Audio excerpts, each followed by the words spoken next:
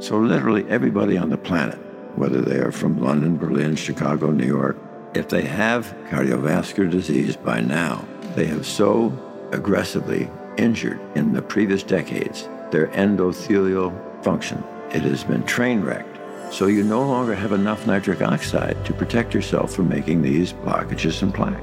And yet the good news is this: it is not a malignancy. And once you can get patients to understand how they have injured their endothelium and get them to never again have any morsel past their lips that is going to further injure the endothelium, then it recovers and makes enough nitric oxide so that once again you can halt disease progression, and at the same time you can often see significant elements of disease reversal.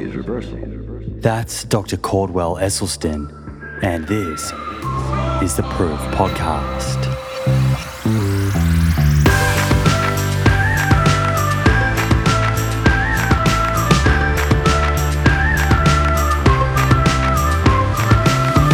Hey friends, here we go. It's great to have you back here with me today. For new listeners, my name is Simon Hill, physiotherapist, currently finishing my Masters in Nutrition and host of this show, the Plant Proof Podcast.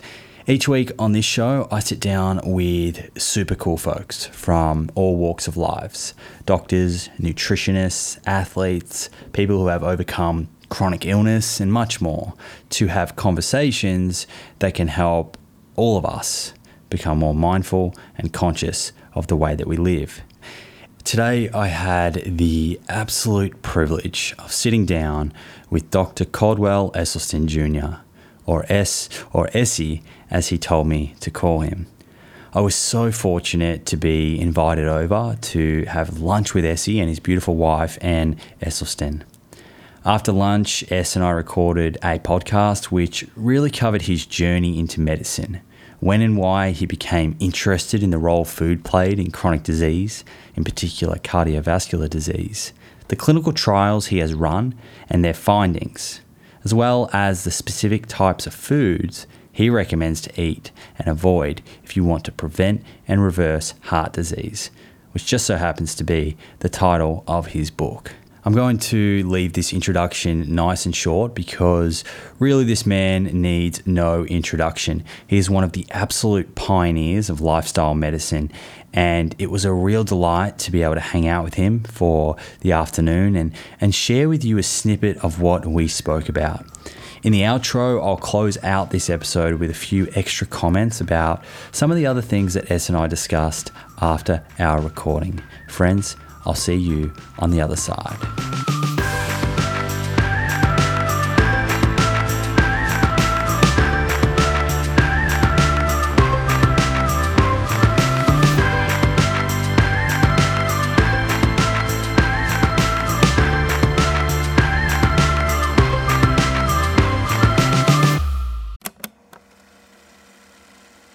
One of the best ways to track our health is to regularly get blood work done, so we can take a peek under the hood and get a feel for the state of our cardiometabolic and hormonal health.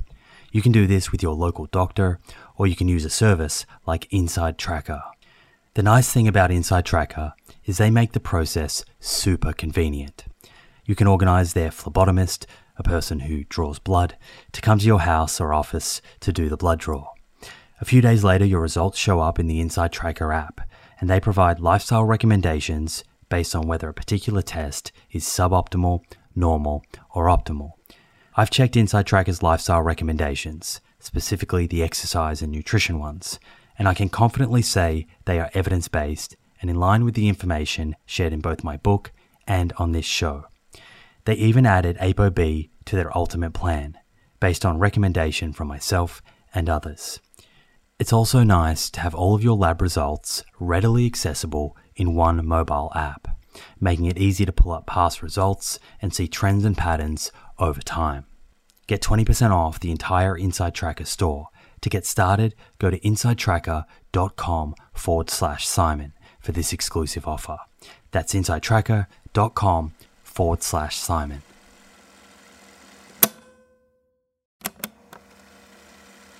If you're a long-time listener of this show, you'll be well aware of the scientific evidence that supports a high-fiber, plant-rich diet for good long-term health. And while I certainly believe in a food-first approach, there is a role for supplements to help optimize the intake of specific nutrients and address any nutritional gaps. Enter Emil. Emil is a plant-based wellness company with a series of products to help you optimize your plant-based diet. Two of my favorite products being the Essential 8 multivitamin and the Optimal Omega Plus. The Essential 8 contains 8 key nutrients that plant-based eaters often fall short in. And the Optimal Omega Plus contains a direct source of DHA and EPA omega-3s, same as in fish, but from algae. In fact, taking Optimal Omega Plus daily, which contains 750 milligrams of EPA and DHA, is equivalent to eating 2 to 3 pieces of fatty fish per week, in line with the nutrition recommendations globally.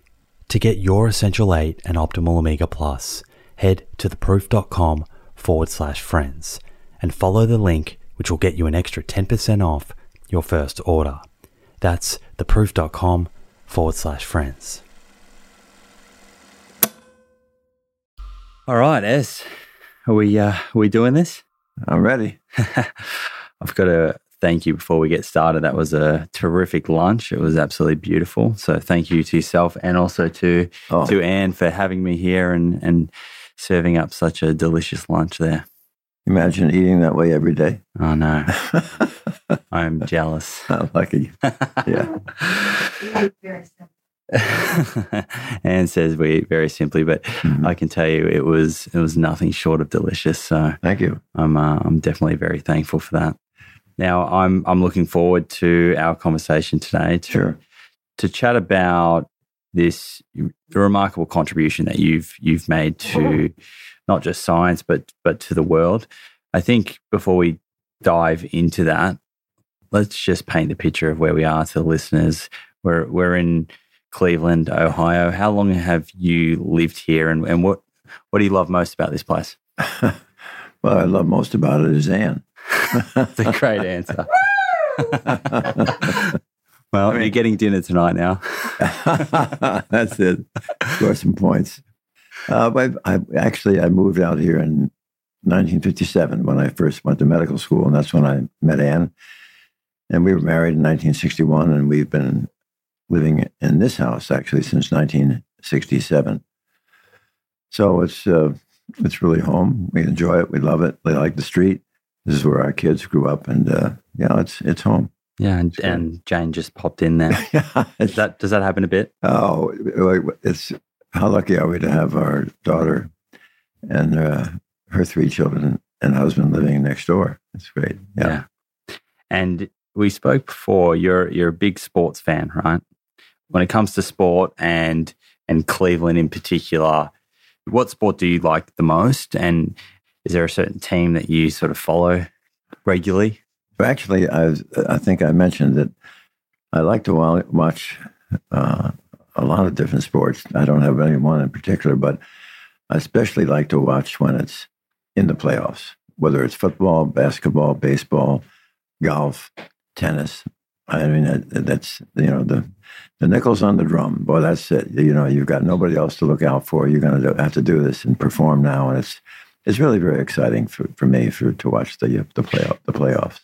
And speaking of sport, I'm heading down to see your son Rip in a couple of weeks now, and he's somewhat challenged me, I think, to a bit of a run and a swim. And I feel like it's a bit of a challenge because I've spoken to a few other people and they say Rip is incredibly competitive. Is there any truth in that? He has that wrinkle about him, yes. but that's all right. Listen, he's now 56 years old, so if you're 20 years younger, you'll not have any problem. Yeah, well, I'm going to get some practice runs and some swims in this week in New York in advance. Challenge him, Simon, in lifting weights. Okay. Yeah, you'll bury him there. Yeah, well, we might have to make it a bit more than a run swim. We might do a run, a swim, and then some functional weightlifting. We'll see how we go. But yeah, I mean, speaking of Rip, you must be incredibly proud of everything that he's doing and what he's achieved with Engine 2. Well, it's really fun to see Rip sort of land on his feet and transition from the finding in the firehouse that most firemen were dying not from fires, they're dying from lifestyle. They eat terribly. They have such a high rate of coronary artery heart disease. And that was the motivating factor that took him to write the book. And once he wrote the book, then John Mackey, who was CEO of Whole Foods, thought, this is the guy I want to be my spokesperson and ambassador. So has led Rip to do these immersions for employees of Whole Foods and for the opens up for the public, trying to get more and more people to become aware of how lifestyle can impact their health. It's a wonderful story, and those immersions. I had Adam Sudd on the podcast a week or two ago, and that immersion at Whole Foods is where he first heard about the power of plant-based nutrition, and essentially was like the pivotal moment that gave him hope. Yeah, Adam made a remarkable transition, and he is now a beautiful spokesperson. Now, Rip's not the only one, I believe, with a competitive streak. I know that you were a part of the 1956 Olympics. Is that right? Yeah. Tell me, and actually a gold medalist. So I don't want to sell you short here. Like you obviously were a tremendous athlete. Tell me a little bit about how you made it into the Olympic team representing America and what that experience was like. Well, it was rather interesting that in 1956 in January, I was out here in Cleveland interviewing to enter medical school in September. And after the interview, the associate dean asked me a question. He said, if we were to offer you a position in the incoming class in September of 1956, can you think of any reason why you would not accept? And since it was my first choice, I said, well, no, I would be extremely pleased to matriculate in September. But to be honest, there is one little wrinkle I should share with you. I said, this is my senior year, and I enjoy rowing, and I intend to continue to row this spring. And if for some reason we are really good, we could be good enough to enter the Olympic trials. And then, of course, if we could be good enough to beat everybody else and win the Olympic trials, we would have to go to the Olympics. And since the Olympics this year are going to be in Australia, I could not be out here in medical school if I was training with these fellows right up until November and December. And he smiled and said, why don't we worry about that if it ever happens? So lo and behold, we had a good crew, and we did enter the Olympic trials. And it was interesting at the Olympic trials, we have a wonderful coach, Jim Rashmet, who we had to go through a number of preliminary heats. While we were out on the water training, a number of the coaches got together and changed the heat that we were in because they said that Yale, our crew, was in a heat that was unfair to the other. It was too easy for Yale. So when we got finished with our training and our coach stepped out of the launch, a reporter came up to him and said, while you were out, Coach Rashmet, while you were out practicing, you know the other coaches changed the heat you were on. What do you have to say about that? And Jim just looked at the reporter and smiled and said, well, we came up here to really beat everybody, and I really don't care much in what order we do it. That's the attitude. So we did win, and then I immediately had to go. We had the summer off. I can't believe we never would have done that in this era, but we had the summer off, and I immediately had to go to Cornell to take organic chemistry, which was a credit that I was still lacking to qualify for medical school. And after I finished that in the August, and suddenly September 1st, we began seriously training again for Australia through September, October. And then November, we took off and went to Hawaii, then from Hawaii to Fiji, and from Fiji to... So that was the route. The route back then. Okay. And then we landed in Melbourne, began our training, and kind of got to know a bunch of the other crews at Ballarat, living in this retired Army barracks, these Quonset huts.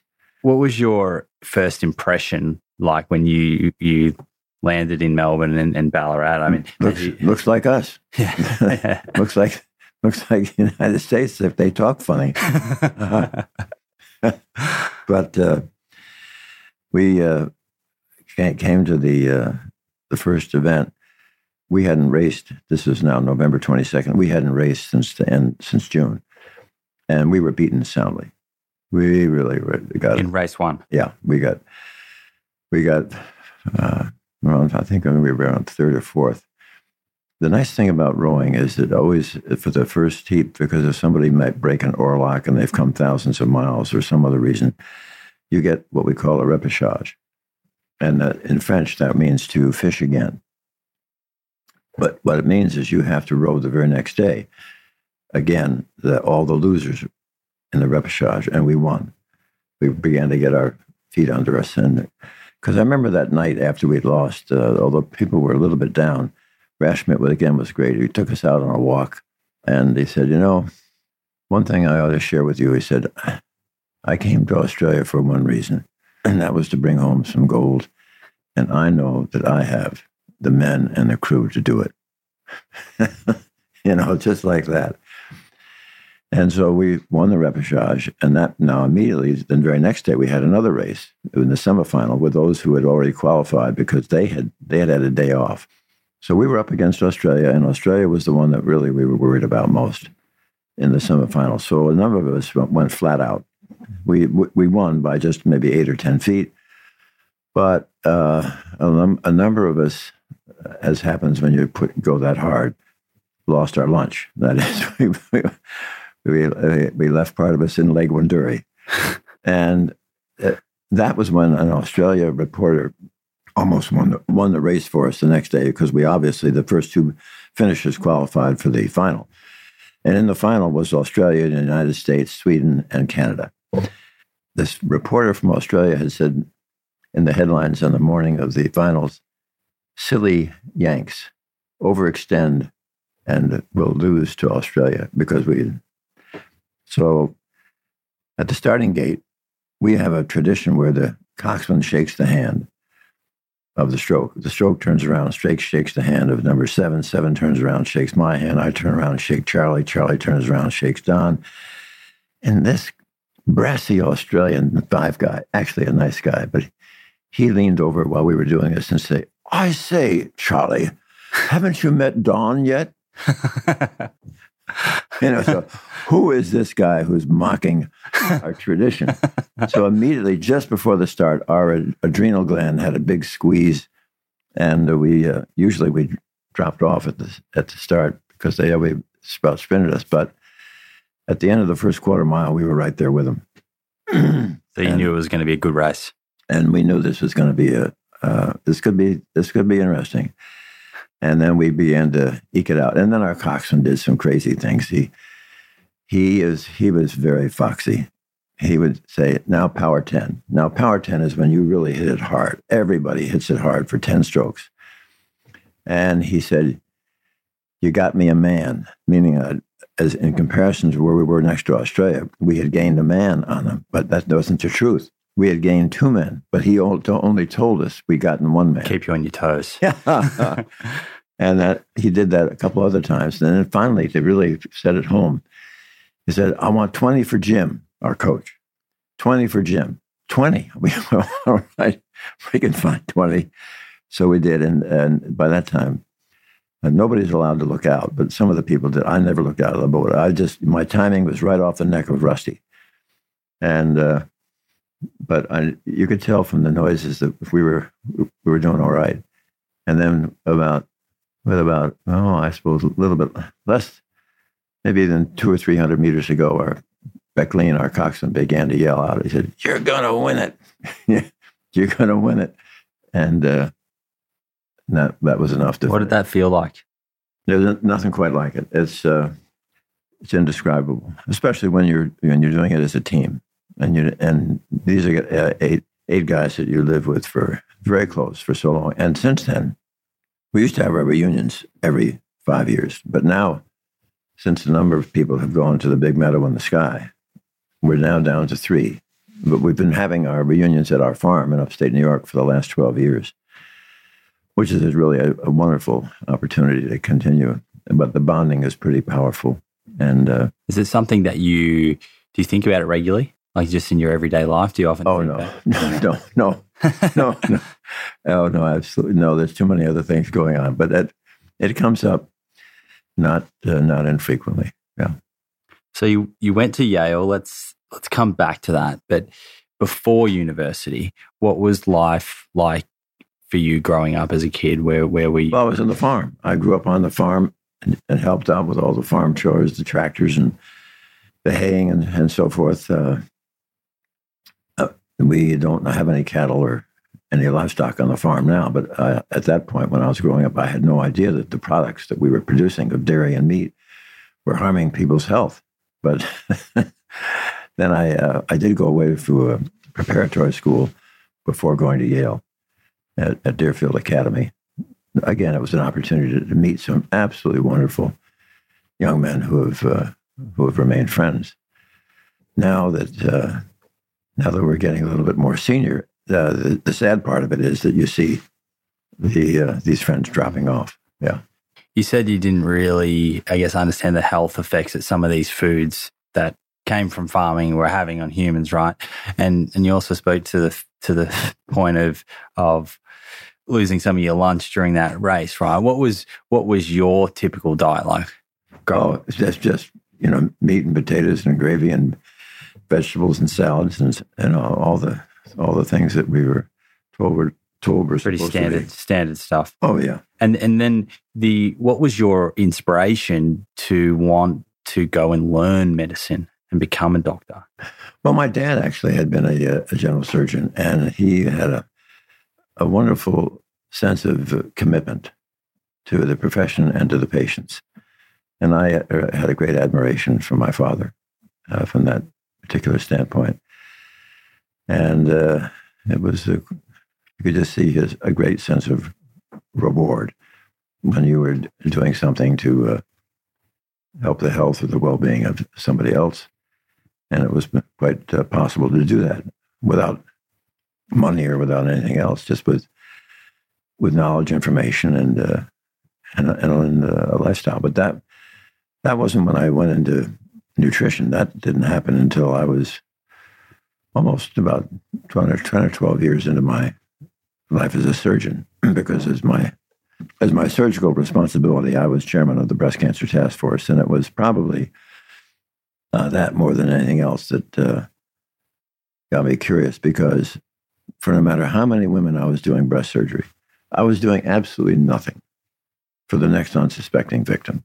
And that led me to a bit of global research. And it was quite striking that breast cancer rates in other cultures were significantly, sometimes 10, 12, 50, 40 times less than the United States. What's going on here? For instance, if that's in Kenya, if you looked at rural Japan in the 1950s, breast cancer was very infrequently identified. And yet, as soon as the Japanese women would migrate to the United States, but the second and third generation, they now had the same rate of breast cancer as their Caucasian counterpart. And if you looked at Japan in the 1958, how many autopsy-proven deaths were there from cancer of the prostate? Entire nation. 18. One of the most mind-boggling public health figures I think I've ever encountered. By 1978, 20 years later, they were up to 137, which still pales in comparison to the 28,000 who will die this year from prostate cancer in this country. So, and at that time, because this is before the internet, right? How are you accessing this research, and how were you able to look into the findings of these studies from overseas? You just kind of go through the library and look up things under the area that you're curious about. But after the interest in what was going on in Japan and the prostate, it dawned on me that maybe there would be a bigger bang for the buck. If we could look at the leading killer of women and men in Western civilization, which was coronary artery heart disease, because I guess the dream was if we could get people to eat to save their heart, they would also lessen the likelihood of having the common Western cancers of breast, prostate, colon, and even perhaps pancreatic. So that's how that got going. And then I felt that I had to do this study.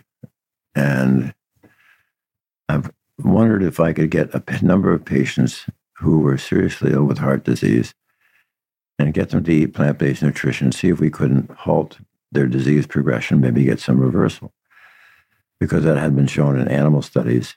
And that began in 1985 when I went to the Department of Cardiology, asked for about 24 patients. By this time, Ann and I had tried this for close to a year, and we saw our own numbers remarkably improve. When you say your own numbers, like cholesterol. Cholesterol, exactly. And this is the start of what we now know as the Cleveland Nutritional Trial. Is that? I don't know what it was ever called. Cleveland Clinic Nutritional Trial, or? It was really these 24 patients. They had either failed their first or second bypass. They had failed their first or second angioplasty. They were too sick for these procedures, or they had refused. There were 5 who were told by their expert cardiologists they wouldn't live out the year. Those 5 made it all beyond 20 years. And it was really quite striking to see what was happening to these patients fairly promptly, because my concern was that since I was not a trained psychologist, the biggest hurdle I felt would be compliance, because I was asking these people to make a really very significant lifestyle change. Their behaviors. And I decided to use for that study the same mantra that I had been using for my cancer patients, which is something I had learned some years ago from a wonderful West Coast surgeon by the name of Bert Dunphy. And Bert used to say that patients with cancer are not afraid to suffer. And patients with cancer are not afraid to die. But patients with cancer are afraid of being abandoned by their family or by their physician. So for the first 5 years of the study, I saw these patients every 2 weeks in the office, went over every morsel they ate, checked their weight, their blood pressure, and their cholesterol. At the end of 5 years, I got more courageous and I stretched it out to once a month. And then at the end of 10 years, they were now pretty well on autopilot. So I stretched it out to quarterly. And then wrote it up after 12 years. And 12 years made it, I think, about the longest study of its type in the medical literature, because when you think about it, that's almost half a career. But it was exciting to see what was happening to these patients. And not only did we stop their disease, but we often found elements of significant disease reversal. How do you measure the reversal? Is that through certain imaging or? Well, that actually is to bring you up to speed. Then the way we were measuring it was actually when they had follow-up angiograms. But there are probably about 8 ways you can measure reversal. 1, the angiogram we talked about. 2, they can repeat their stress test. They can see reversal with that. You can see a reversal with what we call a PET scan. A PET scan will show the areas of the heart muscle that are being well perfused at baseline, and then a patch where perhaps it's poorly perfused. You repeat that. In our case, we found that we can repeat it in 3 and 6 weeks and show now new perfusion in that previously poorly perfused area in as short a time. That's quick. As 3 to 6 weeks. And it's exciting, and it coincides as the patients lose their angina or their chest pain often with that. So you can measure with ultrasound of the carotid artery. You can show reversal. You can show reversal with measuring pulse volume of the extremity.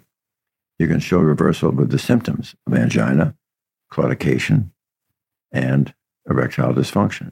And so that's pretty much how I think you can get really your hands on some evidence of clearly a reversal. The result of the first study, we were quite elated and very excited. And it was although we were excited with what we were getting, Dean actually reported after 1 year in 1990 and 91. And I was much too timid to report after 1 year. I waited for at least 5 years, and it was in 1995 that we published our findings. Dean Ornish you're talking about, right? Yeah. Yeah. And, with a credit to Dean. But it was kind of fun that we had sort of spontaneously, without even knowing each other, had sort of sprung upon this idea. And I think that it's really reassuring and very exciting to have a kindred spirit with their shoulder to the wheel, trying to make the same thing happen. If you've tuned in to the many episodes I've done focusing on cardiovascular disease, the leading cause of death globally, you'll be well aware that ApoB is a better biomarker for measuring our risk of having a heart attack or stroke than LDL cholesterol. The only problem is that not every pathology lab is set up to test ApoB levels. Fortunately, this has now been made easier by Insight Tracker, a leading health and wellness company, founded in 2009 by experts in aging, genetics, and biometric data from Harvard, MIT, and Tufts that provides lifestyle advice based on your blood test results. With the new edition of ApoB, Insight Tracker's ultimate plan now analyzes 44 biomarkers, including metabolic health markers like HbA1c, triglycerides, and blood glucose, important nutrients like vitamin D and iron, as well as hormones like cortisol, sex hormone binding globulin, free testosterone, and total testosterone, before giving you science-backed lifestyle advice to optimize your health and longevity. Your data tells the story of your health. With Insight Tracker, get to know your story and create a lifestyle that delivers better health for longer. Get 20% off the entire Insight Tracker store. To get started and redeem this offer, go to insighttracker.com/Simon. That's insighttracker.com/Simon.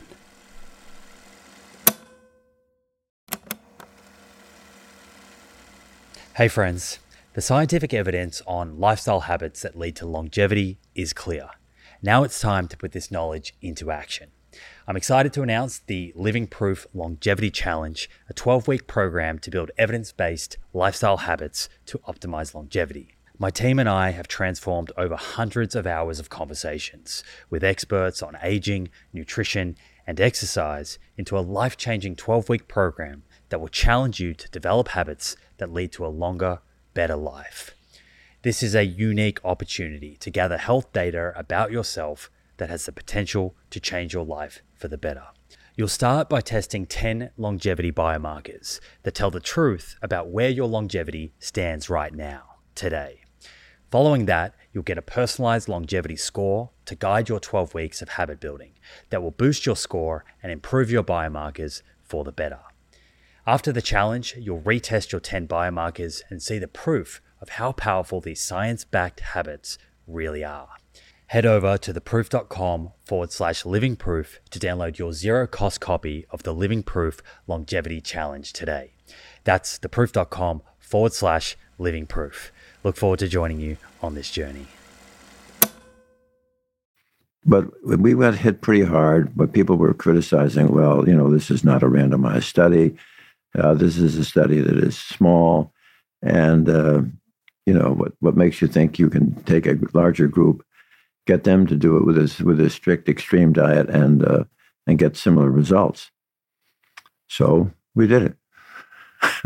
This time, 200 patients, 2 were lost to follow-up, so 198. Of that 198, 177, 89.3, almost 90% adhered close to 4 years to our program.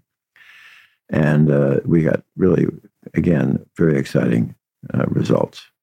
We had one patient in the compliant group who had a small stroke while in China, misbehaving, but there were no heart attacks and no deaths in that group during that time period. And so by having some compliant and non-compliant, it's almost essentially like a randomized control and to a point where you can compare people that didn't do the lifestyle. Well, the bigger picture I think to look at is, I think it was Feynman who won a Nobel Prize for physics, who said the scientific method is pretty straightforward. You propose a theory, A. Next, you do the experiment. And the experiment is either right or it's wrong. And if you were to say, well, suppose we were to take a patient with heart disease, ask them to eat plant-based, see if we could stop progression of the disease and achieve reversal. And you do it once, and you do it twice, and you do it 10 times, 30 times, 40 times, 50 times, 100 times. I don't think it has to be prospective and randomized. If you look historically at some of the magnificent things that have happened in medicine, let's take it back to Jonathan Snow, who took the handle off the Broad Street pump in London when he thought that it was important because he noticed that in the Thames, the sewage was coming in from the Thames upstream and perhaps contaminating the well. No prospective randomized study. Along comes Morton in 1849-50, and we have what? Discovery of ether. Was it prospective and randomized? Then we get into Semmelweis and Pasteur and Lister and Theodore Koch. Koch's postulates. Where's the randomized trial? So you have all these wonderful things happening. Then we have Landsteiner, who discovered the blood groups. Was that randomized? What about Banting and Best in 1921? Those Canadians who discovered insulin. Was there a randomized study? Or about Foley and Alexander Fleming, penicillin? Or more recently, the Australians who discovered Helicobacter pylori. So why do you think there is this, general notion of randomized controlled trials being the pinnacle of science? Is that more, somehow related to pharmaceutical, or where Exactly. does this come from? Yeah, So it's interesting. You find out there's a great deal of money, but it's often an industry-funded study as people are looking for. But I think you can still advance medicine by looking carefully at observational studies as well.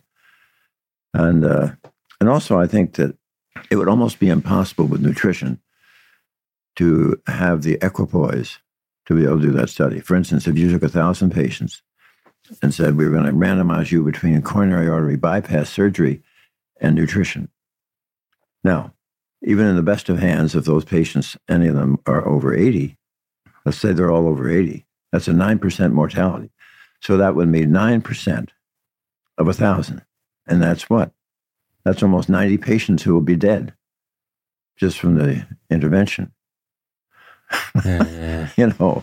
So anyway, I think we can get, I think we've got that information now. I mean, if it's one thing to want to do a study, but if you just look at the epidemiology, where is the coronary disease in Okinawa? Non-existent. Or rural China, Central Africa, the Papua Highlands, Tarahumara. What happened in Finland to Northern Karelia, which was the heart attack capital of the world in 1972?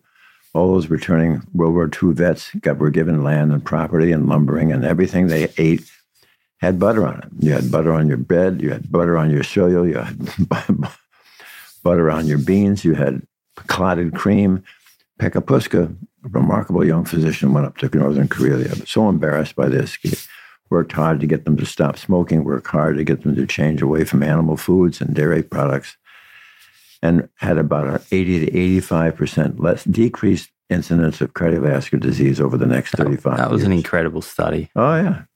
So, we've got some examples out there of what we can do, because right now in this country it's such an embarrassment that we have erected a billion-dollar health industry around an illness that does not even exist in half the planet. How big of an issue is it here in America if we're looking at it from a numbers point of view? It's enormous. It's enormous. It's 250 to 300 billion.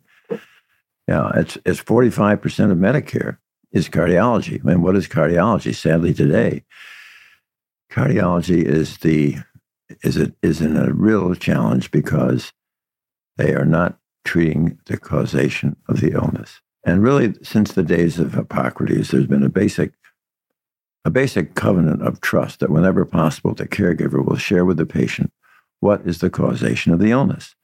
And sadly today, In cardiovascular medicine, that's not being done, not because of malice of forethought, but because cardiovascular medicine in medical school and in their postgraduate training receives practically zero insight into the causation of the illness that they've been designated to treat. And there's just this a cocktail of drugs that they use, or stents or bypasses, and they'll never end the epidemic. It's a stopgap patch job. I want to jump into the underlying causation, the pathology in a minute, but back to your trial, right? These 198 patients, majority of them were able to adhere to this diet, which, as you were saying, others were saying is extreme, and people may not be able to sustain a diet like that. A couple of questions on that. What were the actual tangible differences that you noticed between those who adhered and those that didn't in terms of health outcomes? Of the 21 who didn't adhere, right, 62% had further progression of their disease in that time period. Yeah. Yeah. Wow. And in the, you may have already mentioned it, but so in the other 77 who were compliant, who complied, one small stroke, and that's it. Guy missing over in China, misbehaving, totally eating off the economy. Wow. So it's this stark contrast in terms of the... I compared our results with some of the better-known trials in medicine, whether it's the Lyon Diet Heart Study, the Mediterranean, the Natural History of Coronary Artery Disease study out of Columbia Presbyterian, and Bill Bowden's Courage study. They were all somewhere between 19 and 24% at 4 years of major cardiac event, heart attack, stroke, or death. We had over a 30-fold difference. Ours was something like 0.6%. 30-fold difference. What accounts for that difference? Our patients were being counseled about the causation of their illness. They stopped eating the foods that we're giving them. Let's go through that. So what is the underlying etiology, pathology behind coronary artery disease? Yeah, I think the thing that's important with heart disease, there are going to be more and more and more, many more molecules discovered in this whole process of oxidative inflammation. But let's really try to keep it simple, because I think that's important and it doesn't lose anything in the translation. The area where all experts would agree that where this disease has its inception, its onset, its beginning, is when we progressively injure the life jacket and the guardian of our blood vessel, which happens to be that delicate innermost lining, the endothelium. And the endothelium manufactures a truly magic molecule of gas, nitric oxide. And it's nitric oxide that is the great protector and salvation of all of our blood vessels because of its remarkable functions. Like, number one, nitric oxide. Nitric oxide keeps all the cellular elements within our bloodstream flowing smoothly like Teflon rather than Velcro, keeps things from ever getting sticky. Number two, nitric oxide is the strongest blood vessel dilator in the body. When you climb stairs, the arteries to your heart, the arteries to your legs, they widen, they dilate. That's nitric oxide. Number three, nitric oxide will protect the wall of the artery from becoming stiff, thick, or inflamed, protects us from high blood pressure, hypertension. Number four, I always say that number four is the absolute key. A safe and adequate normal amount of nitric oxide will protect us all from ever developing blockages and plaque. So literally everybody on the planet, whether they are from London, Berlin, Chicago, New York, Australia, Missouri, wherever, if they have cardiovascular disease by now, they have so aggressively injured in the previous decades, they have so injured their endothelial function, like it has been compromised, it has been train wrecked. So you no longer have enough nitric oxide to protect yourself from making these blockages and plaque. And yet the good news is this: it is not a malignancy. And once you can get patients to understand how they have injured their endothelium and get them to never again have any morsel past their lips that is going to further injure the endothelium, then it recovers and makes enough nitric oxide so that once again you can halt disease progression and at the same time you can often see significant elements of disease reversal. Now, what are the foods that every time they pass your lips, you injure your endothelial cells? They are: 1, any drop of oil.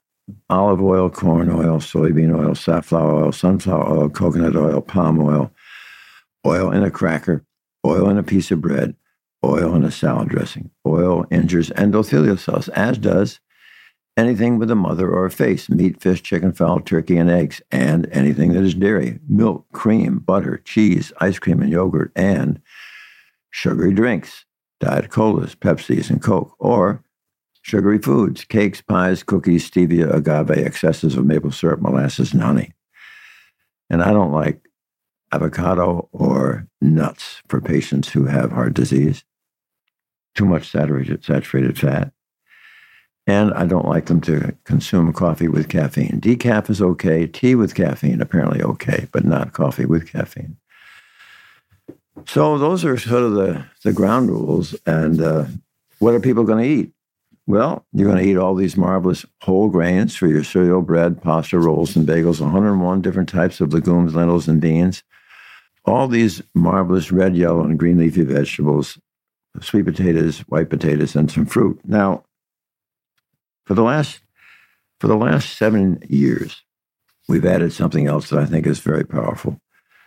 If I can ask the patient to imagine shrinking their head to a size that you could crawl inside the artery, you would see that plaque is an absolute cauldron of oxidative inflammation. So we need antioxidants, but no, do not go down to the health food store and buy a jug of pills that says antioxidant, because it doesn't work and it's going to be harmful. I need you to get your antioxidants from food. Fair enough. What food? Food that is high in what we call ORAC value, ORAC, oxygen radical absorptive capacity. Like, for example, if you're having raspberries, blueberries, strawberries, and blackberries on your morning oat cereal, that's a terrific start. However, nothing can trump the antioxidant value of green leafy vegetables. So I need you to chew, not smoothies, not juicing.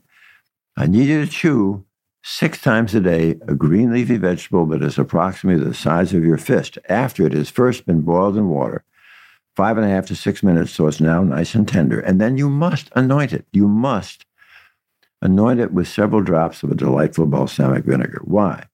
Because the balsamic vinegar has acetic acid. The acetic acid restores the nitric oxide synthase enzyme contained within the endothelial cell responsible for making nitric oxide. So you're going to chew this alongside your breakfast cereal, again as a mid-morning snack, again with your luncheon sandwich. That's 3, mid-afternoon, 4, dinner time, 5. God, I adore it when you have that evening snack of kale at 6. Well, we had some before, right?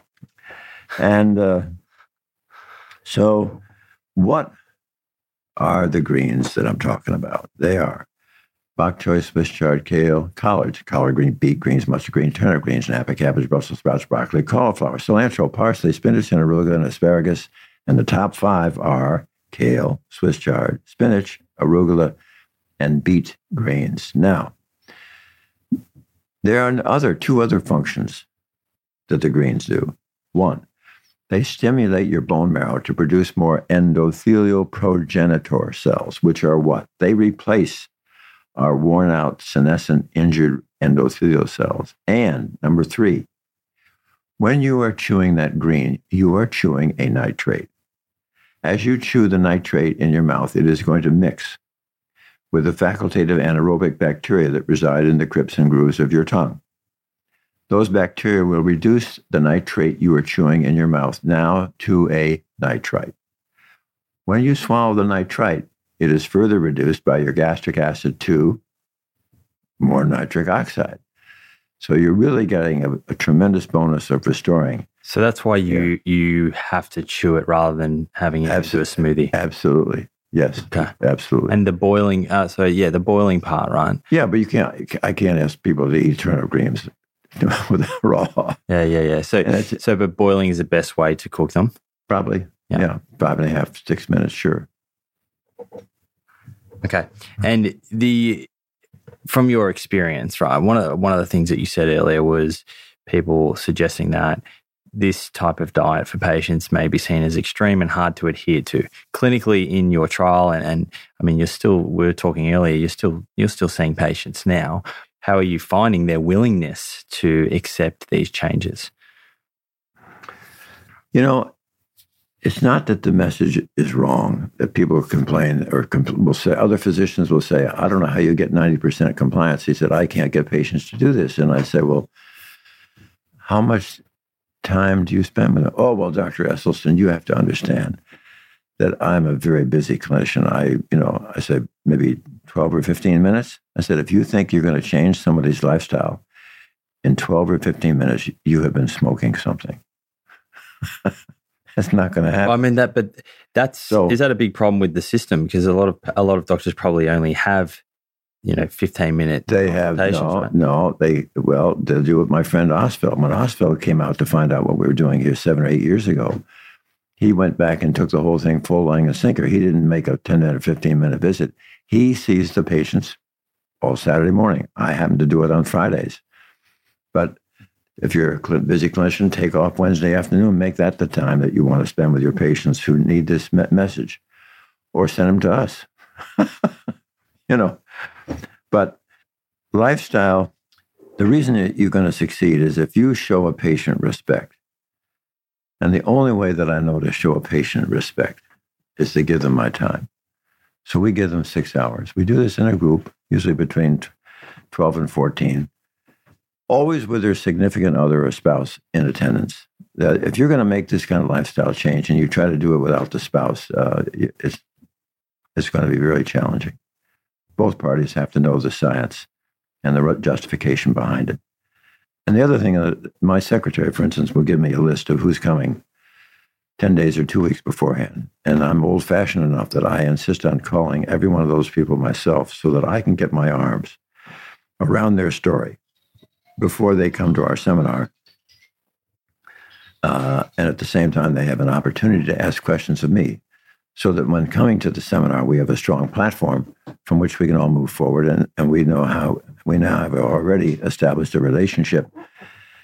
I do have a little fun with them when we come to the endothelial cell, because I spend about an hour or an hour and a half on the endothelial cell and its relationship to their disease and nitric oxide. And obviously, by the end of that hour and a half, they now know damn well that the reason that they had their heart disease and a heart attack is because they had destroyed their endothelial capacity to make nitric oxide. So you can say to them, look, how many of you are going to continue to go out and eat? Fine. Well, if you're going to eat out, there are 4 reasons to eat out. 1 is you don't do the cooking. 2, you don't do the dishes. 3 is the ambiance. 4 is the companionship. But you never, ever go out to eat to further destroy endothelial cells. And when you tell the waiter or the waitress you're deathly allergic to a drop of oil and they struggle on the menu, they can't find it, you say, I'd like to see the chef. Chef comes out, you say, I can't have oil, can't have sugar, can't have dairy, can't have meat. And the chef will smile and say, I'll be back in 23 minutes with your evening. Here comes beans and rice or a baked potato with vegetables. It can be done. But you cannot ever further destroy your endothelial cell. So that's the first hour. You really drill home that message. Oh, yeah. And what's the rest of that 6-hour session look like? Well, it's kind of mostly after we've gone through that, we talk a little bit about the present methodology the cardiology is using, about the fact that the medicines are mostly all for symptoms. There's no medicine is treating the causation of the illness. The stents don't treat the causation of the illness. Bypasses don't treat the causation of the illness. We go over bypasses, we go over the pluses, the minuses, and the fact that with patients who have been told they have to have bypass or a stent, if they're willing to make this type of lifestyle change, I would say 99% of the time they don't have to have the intervention. Yeah, don't have. Wow, that's incredible. Oh yeah, that's not necessary. You're treating the causation of the. Because I can. That's so exciting when you deal with patients with angina, because many of them had it for months and years, and suddenly it starts to go away. within 4 to 6, 8, 10 days, it's markedly diminished or it's gone. And they said, "My God, now you've absolutely got them hooked." Yeah. That's super motivating. Oh yeah, it's great. And the other, you asked what we do there, and also I go into the sort of the history of how these things were developed, and we go over, of course, the epidemiology of the disease, and we see what happens in other areas where people are eating plant-based. I go into in some depth into the 2 studies.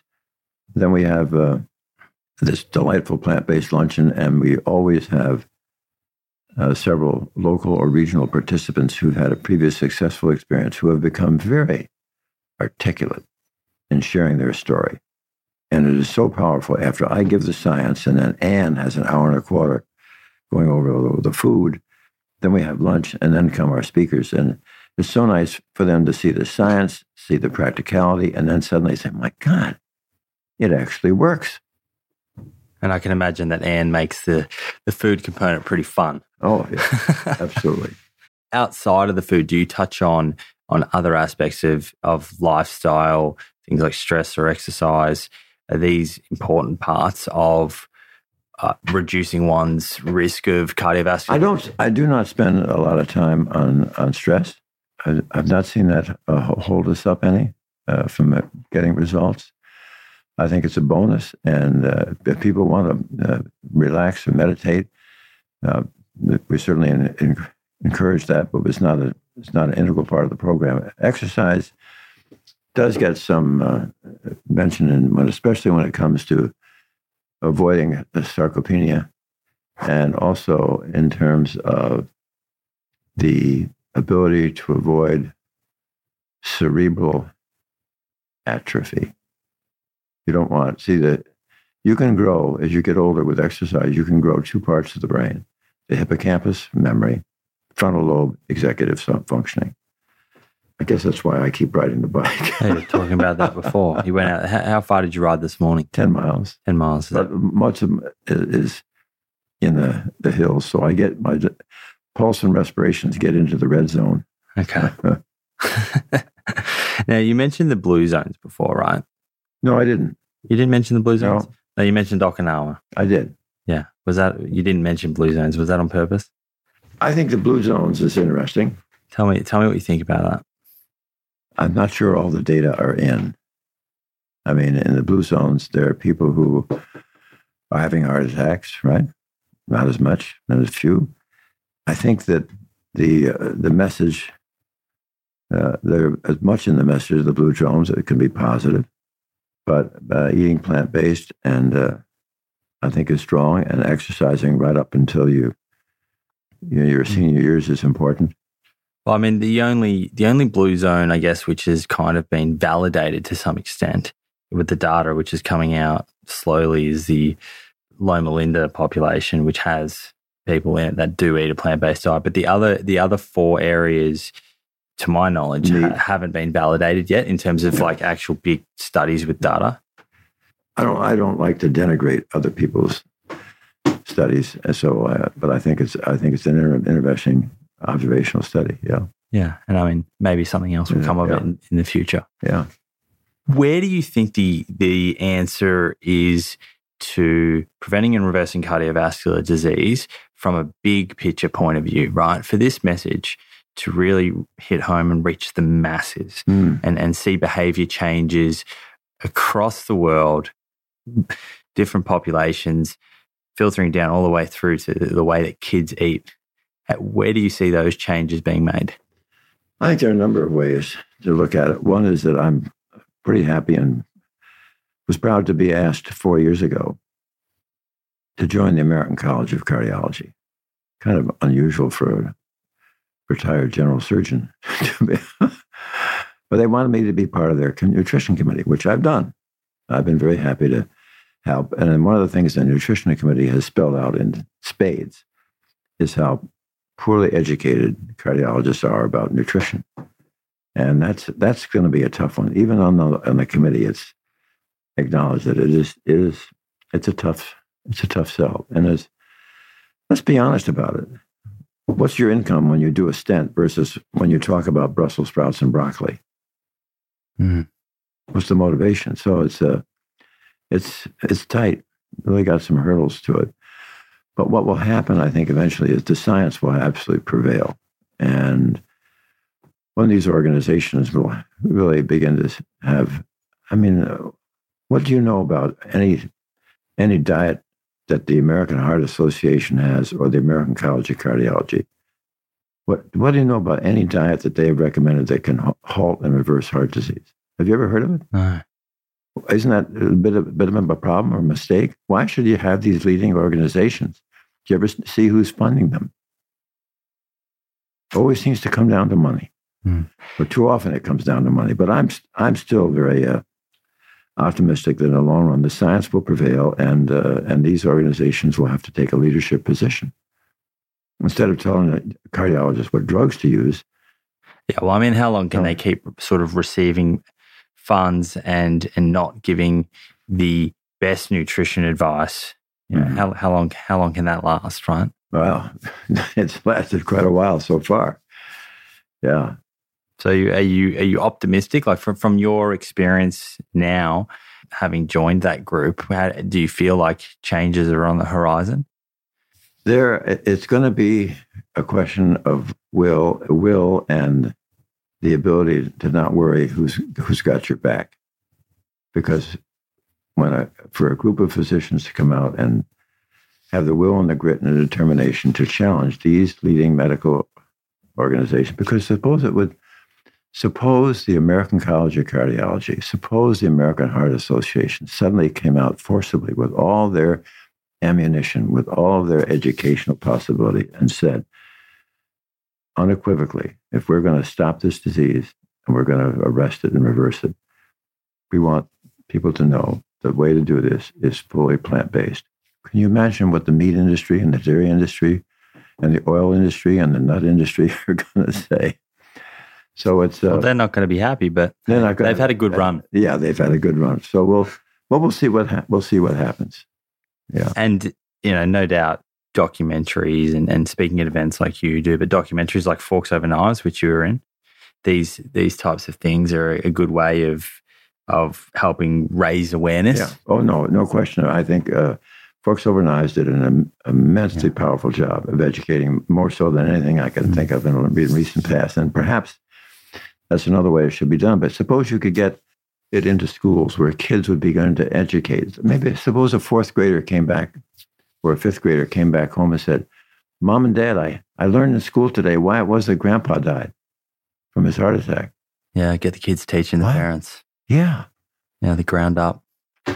I actually had dinner with Brian Wendell, producer of Forks Over Knives, the other night. Oh yeah, a couple nights ago. He spoke very fondly about you. I said that was coming here.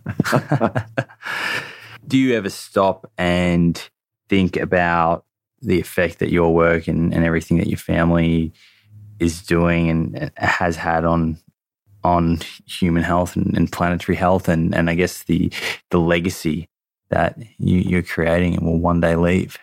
You don't ever think about it. You just think about the next day, what's on the platter, what you're going to be doing, and if it includes another presentation or if another article, whatever, you aren't writing them, always with you're not writing with a legacy in mind. You're writing with the immediacy of how we can get this accomplished. For instance, I never thought I'd be still trying to write a science paper at my age, but I just submitted an article to the International Journal of Disease Reversal and Prevention and the title of the paper was, "Is Oil Healthy?"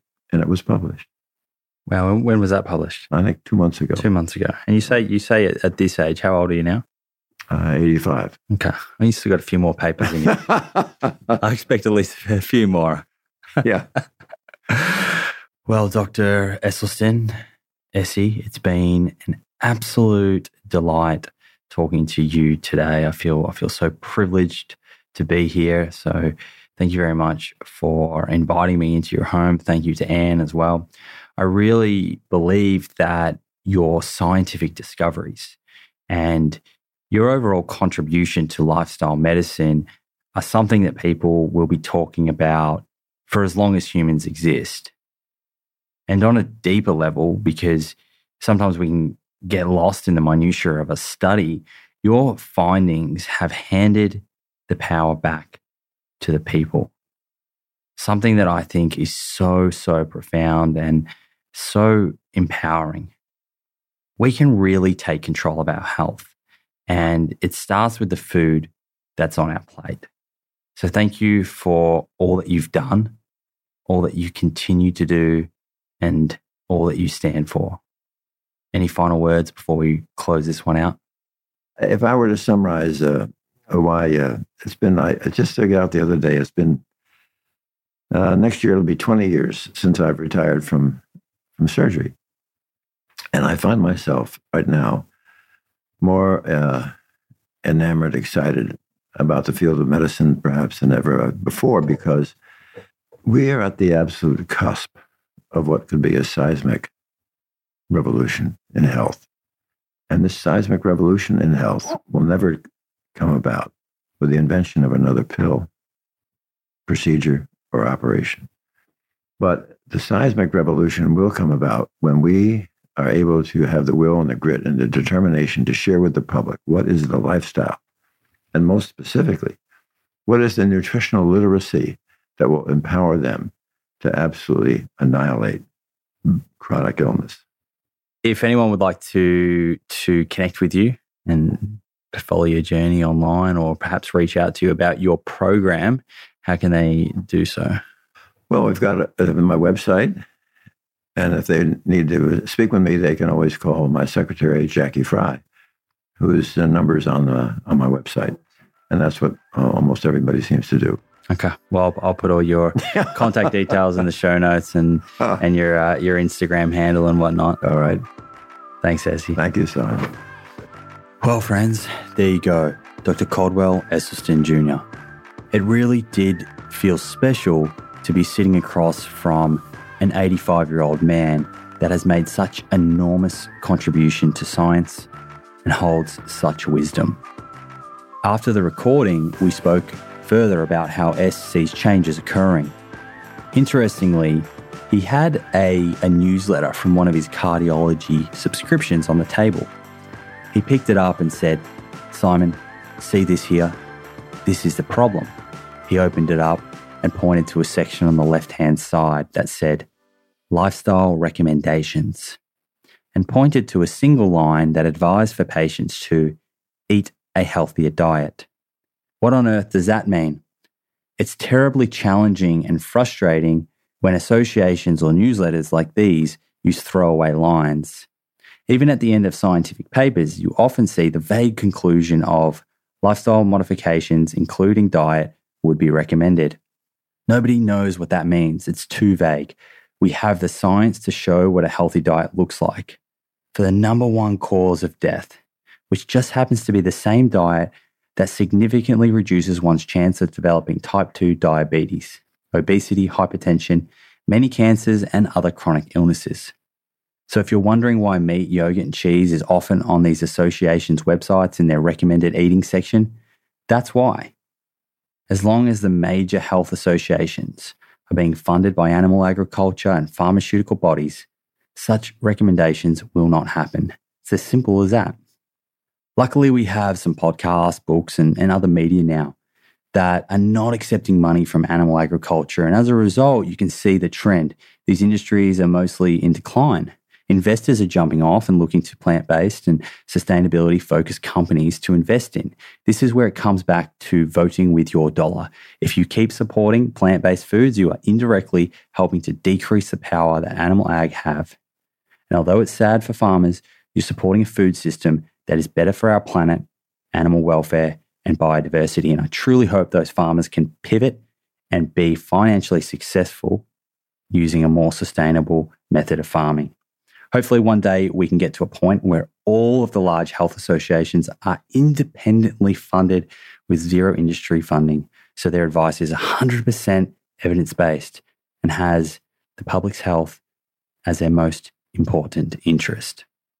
We also spoke about the low-carb diets, and Essie sort of shrugged his shoulders and said calmly, "Simon, they've never ever been shown to prevent or reverse heart disease, our number one cause of death. And that's a fact. Finally, I asked Essie if funding was no issue, what type of study would he run? This was his response. If I had unlimited funds, I would have the most powerful, persuasive, and genuine to be believed personalities on round-the-clock television, radio, and internet presentations that will clarify without any doubt the ability of whole food, plant-based nutrition to eliminate chronic illness. Essentially, Essie is adamant there is enough science and ultimately one more study isn't going to make a difference. It's about getting the message out there in the mainstream to compete with the mainstream media adverts that many industries are paying for in order to create confusion and stop behavioural change. Friends, I hope you took something out of this episode. Pretty special one. As most of you know, my book is coming out in 2020, and I certainly do talk about Essie's work in it, so it was great to be able to spend some time with him. If you enjoyed this episode, both myself and Essie would love to hear from you. Please share your feedback on social media and tag us or send us a direct message. Finally, if you haven't left a review for the show on iTunes and have a spare minute, it would be greatly appreciated. That's it for today, friends. I'll catch you in the next episode.